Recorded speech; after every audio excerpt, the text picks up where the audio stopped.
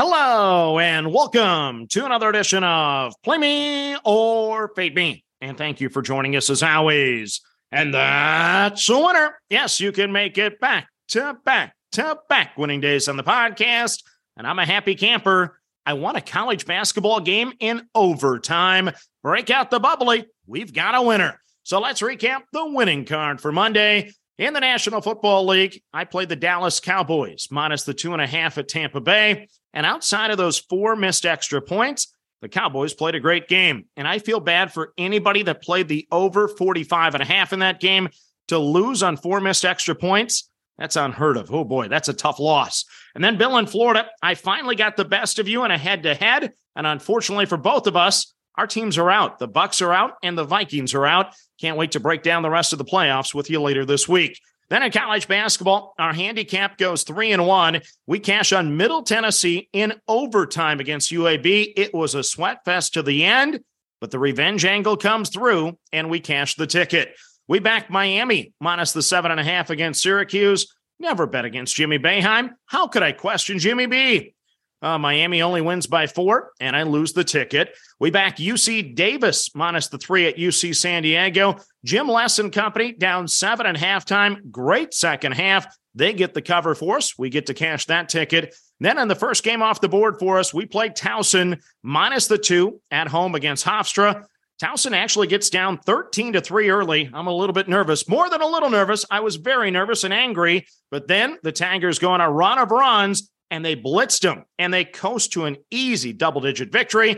We cash on that one, not once, but twice. Thank you for the votes on Twitter, and thank you for the winner on the Tigers. Then our OPP plays, well, they only go 1 and 2 on the day. We cash on Florida International. We lose on Western Kentucky, and we lose on Purdue. You add the math together, we only made $5 for the day, but unfortunately for us, we had 3 winning bets not touched at all. And then we had 1 other winning bet that was only half filled. That's how it's going to go some days. Some days we're going to fill them. Some days we're not.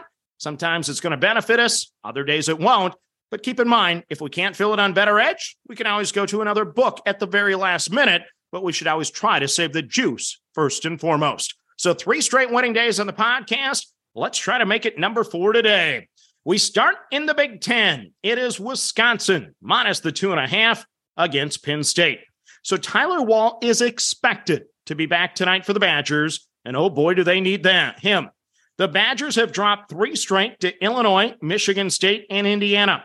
They're now 11-5 overall, 3-3 in the Big Ten after beating the likes of Marquette and USC early in the season, plus that 1-point loss in overtime to Kansas. Penn State is also 3-3 in the Big Ten after pounding Indiana last time out by 19.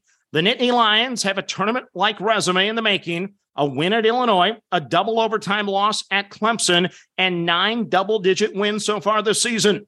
Penn State has great numbers on offense, over 75 points per game, over 46% shooting, and listen to this number. They're shooting almost 40% from beyond the arc. The Badgers have good defensive numbers, giving up less than 63 points per game. The offense, though, is very inconsistent. But with Wall back, the home court advantage, and a sense of urgency coming off 3 straight losses, Greg Gard will calm the fan base in Madison with a much-needed victory. I'm on the Badgers, minus the 2.5 over Penn State. Next up, we go to the ACC. It is Wake Forest, minus the 2 over Clemson. So Clemson is hot, winners of 7 straight, a perfect 7-0 in the ACC. They're coming off a big win over Duke on Saturday. Meanwhile, Wake Forest is 13-5 on the season. 5-2 in the conference, 3 straight wins over the bottom of the conference, though. Boston College, Florida State, and Louisville. They do have a win over Duke and a win over Wisconsin, so the Demon Deacons do have that upside. Wake Forest actually had a 7-point lead at Clemson earlier this year before getting blitzed 51-24 in the second half. Wake shot under 34% that night, so they'll need to be much better tonight. Clemson looks really good, but this team did lose to South Carolina, Iowa, and Loyola of Chicago this year, so they can be beaten. Wake is the favorite. I'm going to lay the 2 at home with Wake Forest over Clemson. Next up on the card, we stay in the ACC. It is Notre Dame, minus the 5.5 over Florida State. So one of the lone highlights this year for Florida State was coming back from 11 down to beat Notre Dame by 1 early in the season. The Seminoles are 5-13 overall, but they are 3-4 in the ACC with wins over Notre Dame, Georgia Tech, and Louisville. That group, by the way, is 2-21 in the conference. Of the 13 losses this year for Florida State, 12 of those have been by 6 or more. The Fighting Irish are just 1-6 in conference. They're 9-9 overall. The Irish, though, do have much better metrics on offense. They shoot a little bit better. They have the revenge angle, and they have the home floor. Call me crazy. I'm willing to lay 5.5 with the team that is 3-14-1 against the spread this year. Yes, that's right. The Fighting Irish are the second worst team in all of college basketball against the number. Give me the Fighting Irish minus the 5.5 over Florida State. Next up on the card, well, the final game on the card, we go to the Mountain West Conference. It is San Jose State plus the 10 at New Mexico. So the numbers don't support the bet. This is a gut play. The Lobos are coming off the huge win at San Diego State. They're now 16-2 on the season, 3-2 in the Mountain West Conference. Coach Richard Pitino has the Lobos, led by my former Golden Gopher Jamal Mashburn Jr., clicking this season. They're a top 50 team on offensive efficiency, a top 75 team on defensive efficiency, plus the Pit is one of the best environments in all of college basketball. San Jose State has had one winning season since 1993.